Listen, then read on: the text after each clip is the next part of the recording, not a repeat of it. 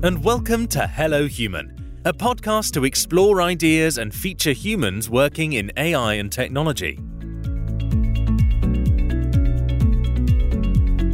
Zara Timsa, the AI governance and ethics leader at MassMutual Life Insurance, joins us today on the Hello Human podcast, where we discuss the latest topics in artificial intelligence and how it's being applied in the real world.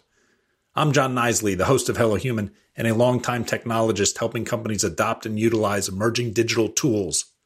A big thanks to Fortress IQ for sponsoring the program, and be sure to subscribe wherever you listen to podcasts. This episode is part of a special series on women in AI that we are very excited about here at Fortress IQ, and Elizabeth Middleman from our marketing team, who has been driving the program, is participating in the session as well. On this episode, we are going to explore ethics and AI within the health industry. AI-enabled tools have been used in pockets of the sector for some time now, especially drug design models and medical imaging. But the next generation of technology promises even more, and no corner of the $10 trillion global health industry will remain untouched. Someday, consumer-facing apps may become so advanced that they are able to provide affordable healthcare services to billions of people globally with limited access to traditional services. But these advances do not come without risk, as biases in AI raise ethical concerns and present health risks to patients and financial risks to providers and payers. It's a fascinating topic, and we've got an incredible person to discuss it with. Welcome to the program, Zara. Thanks again for joining us on Hello Human and participating in our Women in AI series. When we were first introduced, I've got to admit that I was intimidated by your credentials. You've got all sorts of acronyms after your name. You hold a master's, an MBA, as well as a PhD, and not in fluffy topics. We're talking advanced molecular biology, as well as cancer biology from MD Anderson, one of the preeminent research institutions in the world. On top of that, you've served as CEO of an AI and big data company and CTO for a healthcare and insurtech enterprise. And now you're leading AI governance for a Fortune 100 company. Just an incredibly inspiring background. Can you maybe highlight one or two of your proudest achievements in your educational and professional career? Hi, John. Hi, Elizabeth. So glad to be here today. And thank you guys for inviting me. I think your team is doing wonderful work, and it's highly educational and it's highly insightful. So thank you.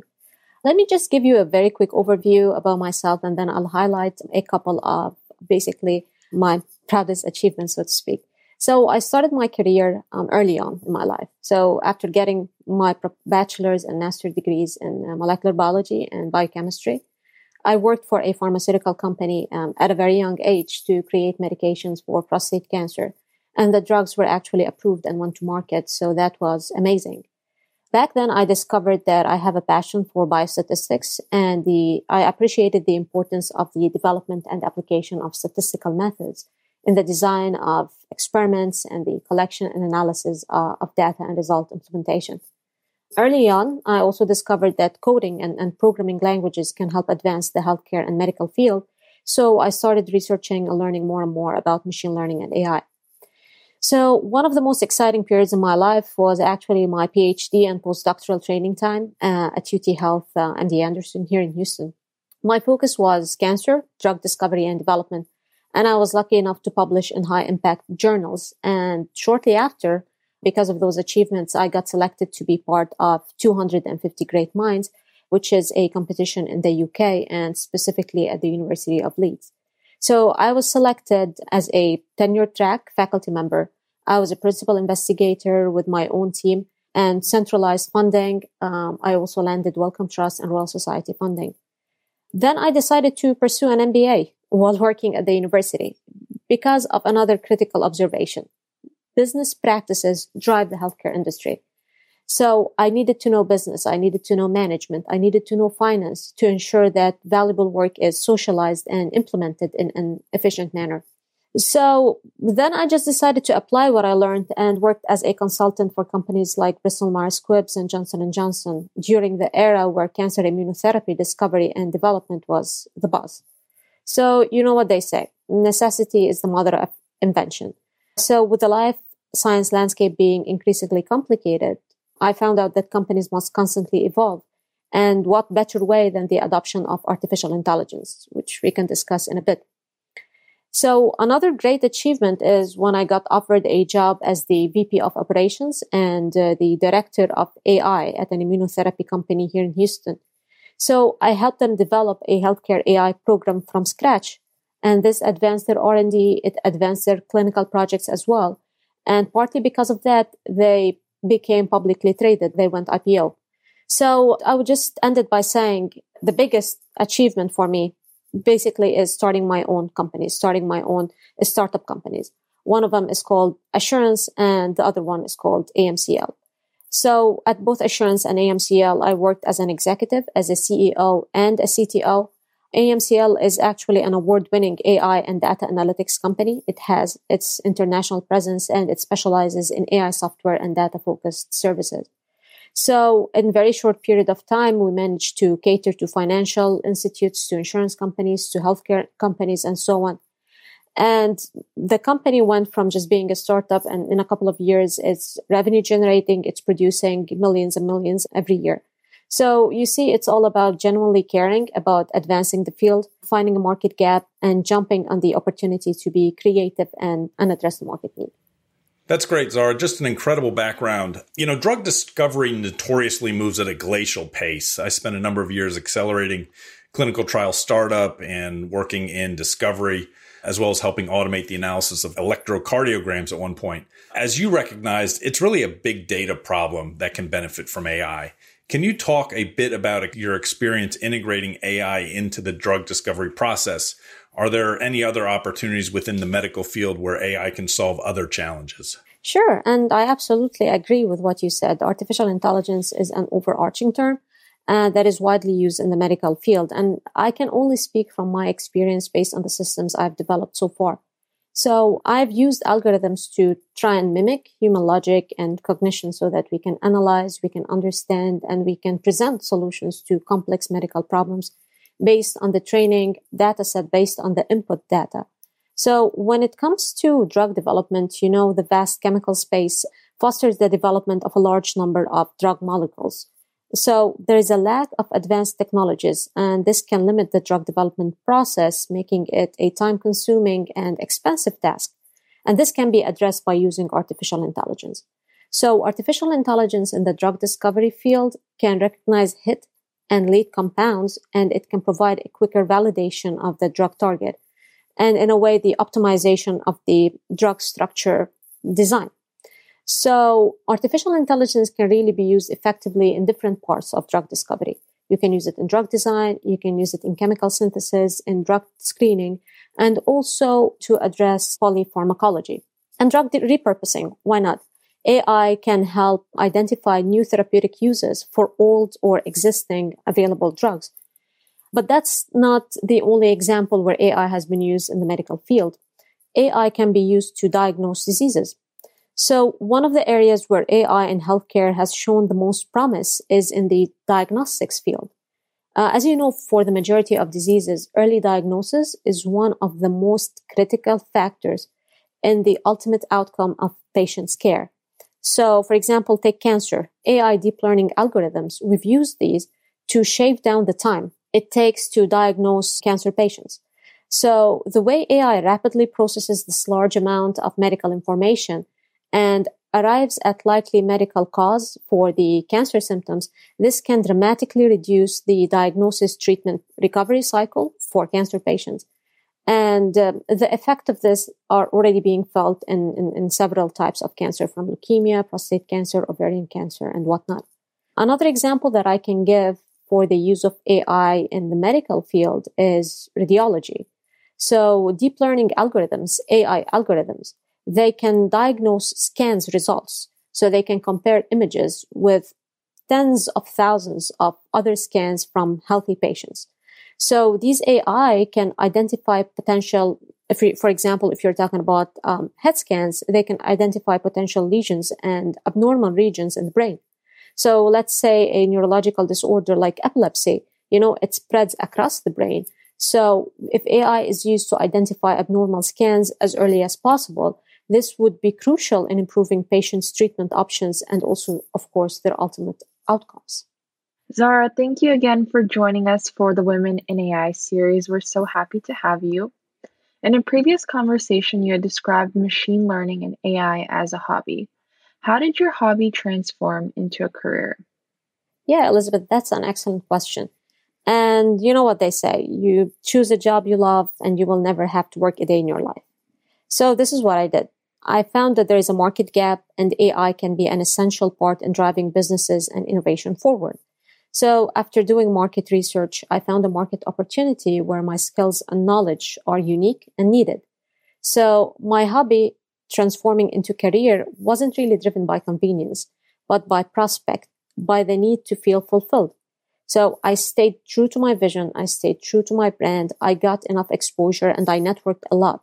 I listened to feedback. I listened to criticism. And whenever you can, you should always listen to feedback and criticism, because enthusiasm and passion can be a curse in disguise and can really keep us from seeing obstacles, especially if we're trying to transform a hobby into a career. So I made sure to factor in constructive feedback. I never stopped brainstorming. So my startups, the two companies that I started, mainly AMCL and Assurance, they reflect a hobby transforming to a career. And both initiatives were driven by inventiveness. They were driven by imagination. But most importantly, the intention to encourage the market and meet the market needs. And do you have any advice to individuals who may have their own passions and interests, but they may be unsure if those interests could actually lead to a possible career pathway? Yeah, so I think it's always important to ensure that the skills you have are unique skills. They are needed skills. It's always important to research. It's always important to read because, again, like I said, it's not just about doing something that is not just important for you to be skilled, but it's also important for you to fill a gap, to meet a need. So think about that. Is what I do unique enough? Is it needed? Is it addressing a problem? Can I do it better than others? I've got to agree that when you love what you do, it makes life much easier to get out of bed in the morning and get to work. You know, Zara, our CEO is very passionate about ethics and AI. Our official mission is to unlock the limitless potential of the global workforce by accelerating the responsible and ethical use of AI in the enterprise. So it's not surprising that we spend a lot of time and resources to make sure we have the right guardrails in place to avoid using our platform for any nefarious activities. You've got a background, obviously, working to ensure the proper governance for AI is in place. What about some best practices for an organization, maybe just starting out in that journey, and then maybe, some best practices for companies that already have a program in place but want to take it to the next level? Yeah, so for organizations that have just started to think about AI governance, the case usually is to bring an expert on board to ensure that any development efforts, any AI development efforts are in compliance with regulations and the principles of AI. And when I say principles of AI, there is actually a list of principles that I will explain in a sec. So these experts, what they'll do is they'll try to establish and implement morally responsible and defensible AI platforms from an ethical perspective. It's hard to achieve, right? But AI principles must be translated into actionable steps so that they can guide, they can influence the company operations. So for that, experts with both technical and business skills are needed most of the time so that they can contextualize these principles into guidelines, into best practices that really drive AI development and risk mitigation. So some principles that we need to focus on are the following. The first one being fairness. So this principle is concerned with ensuring that the artificially intelligent systems don't harm people, don't harm customers through inequitable treatment. So biases in data, they must not be reproduced. They must not be accelerated by integration with artificial intelligence. So this is something very important to keep in mind once you started to adopt an AI governance program. You also need to ensure that the AIs being developed are developed with full trust and transparency. So many AI systems are black boxes. There is often a need for explainability, interpretability as well. So this is another thing that we should keep in mind. The third principle is accountability. So when an AI governance program is being developed, this program must focus on ensuring that AI systems are they're usually a result of a complex supply chain. You have internal, you have external elements. This involves data providers, they involve data scientists, technology providers, and systems integrators.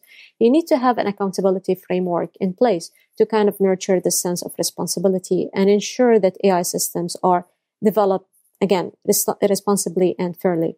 Most importantly, the social benefit. So any AI governance program that's being developed, it should keep in mind that AI systems must benefit the society. It must benefit people. And if you look at a recent example, right now in our current climate, this aspect of social benefit is crucial, especially for companies that are trying to leverage AI to develop a COVID vaccine, right? So these companies are prioritizing human benefit over technological advancement because they want to achieve social benefit. Another thing that one must keep in mind when creating an AI governance program is privacy and security. As AI systems are trained and then used to differentiate treatment, they need to respect individuals' privacy. So between GDPR, between CCPA, this is the principle that has already seen the most legislation. So it is one of the most important aspects. Now, if AI governance program is already present at the company, then in order to use it securely and efficiently, in a way or another mature it as an asset, a bond of assurance must be forged between developer and user that a given AI outcome is being safe, it's inclusive, it's fair, secure, private, transparent, and accountable. So this is when you bring an expert to ensure that AI governance functions are basically not static processes, but processes that are dynamic, processes that are adaptive, and hence the AI governance processes themselves must be dynamic and adaptive as well. Those are all really great tips. Going back and looking at your career journey, you have had quite the journey in regards to educational and professional career. Would you be able to share a bit more about your current role at MassMutual and your participation in the AMCL and Assurance Advisory Committees? Absolutely. So my current career at MassMutual, first of all, MassMutual is one of the biggest Fortune 100 companies. It provides life insurance, it provides protection products, investment, and retirement services, basically. At MassMutual, I specialize in leading the Enterprise AI Governance and Ethics program, creating it from the ground up. And it is something that I've helped other companies achieve as well. So my current role can be summarized as leading the effort to ensure that technologies, and specifically AI technologies, are well researched, they're well developed in compliance with regulations, and with the goal of helping stakeholders navigate the adoption of AI systems fairly. I want to stress that the strategic and operational frameworks for AI governance revolve around the basic AI principles I previously mentioned. Basically, what I do is I make sure that there is a program, there is a framework, a context in place to make sure that all of the AI systems being developed at MassMutual are developed in compliance with all of these AI principles, to ensure that they are monitored throughout their life cycle and the risk is mitigated, obviously, relative to the risk appetite, relative to the risk tolerance of the company. So my roles previously at AMCL and Assurance and as an entrepreneur, I led not just the AI development and the governance, but also fundraising, partnerships, collaborations, and obviously product development efforts. I had major operational, major strategy leadership responsibilities. So just let me point out that my job in general, and stemming mainly from having expertise in both business and technology, is to bridge gaps between the two fields, between business and between artificial intelligence, so that one can optimize success in the companies, to drive revenue generation, to drive customer satisfaction. So whether it's at MassMutual, AMCL, or Assurance in the past, I create AI systems, I create AI governance programs that work, that are competitive, and satisfy market needs with state-of-the-art capabilities and in compliance with AI principles, with AI regulations, and ethical considerations. That's amazing. And my final question for you, Zara, for the next generation of women in AI and tech leaders, what advice can you give? Yeah, this is a very important question with many options, with many answers, but I will try to keep it short and objective, really. So the AI and tech industry, it's a combination of hard skills, but also there is an aspect of emotional intelligence. So one must ensure that we have the perfect blend of both. This needs training. And once attained, it is, believe me, it's a superpower. So I would advise women to have a 5-year plan, know what your goals are, and work hard to achieve them. Take initiative, communicate, network to achieve them better, to achieve them faster. Go to conferences, go to meetups, get a mentor. So even with the current climate, this can still be done by virtual events. You must certainly connect with successful women in industry to help support you achieve success in your field. Don't wait to be discovered and don't blame others by saying, hey, they didn't let me. Be proactive, not just reactive. And always remember, and this is speaking from experience, that you will fail. Yeah, and you will hear 1,000 no. But failure, to me at least, it's not the opposite of success. It is part of success. I know I sound like a cliche, but hearing another no brings you one step closer to the magical yes, where all doors of opportunity will be wide open. And when that time comes, and definitely the time will come if you work hard enough, you will shine. But when that time comes, be ready, be yourself, and remember that you worked hard for it, so you deserve it. Embrace that opportunity and enjoy it. And please remember, also help others when you get a chance to do so. I do believe when you can combine hard and soft skills to create a superpower, you are unstoppable. That's great insight and a great point to end on. To recap today's conversation with Zara Timsa, MassMutual Life Insurance's AI governance and ethics lead. The next generation of AI-powered products and services has the potential to transform every aspect of the health sector, from accelerated drug research through biophysical modeling, to improved diagnostic accuracy in medical imaging, to smart claims management with self-learning software. No corner of the $10 trillion global health industry will remain untouched.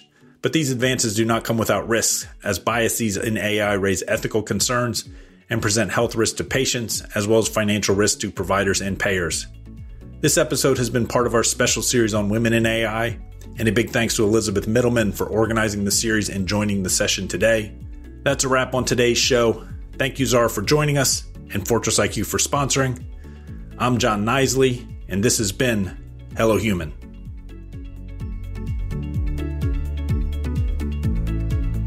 If you enjoyed this session, subscribe and check out our series at fortressiq.com/podcast. Thanks for joining us today on Hello Human.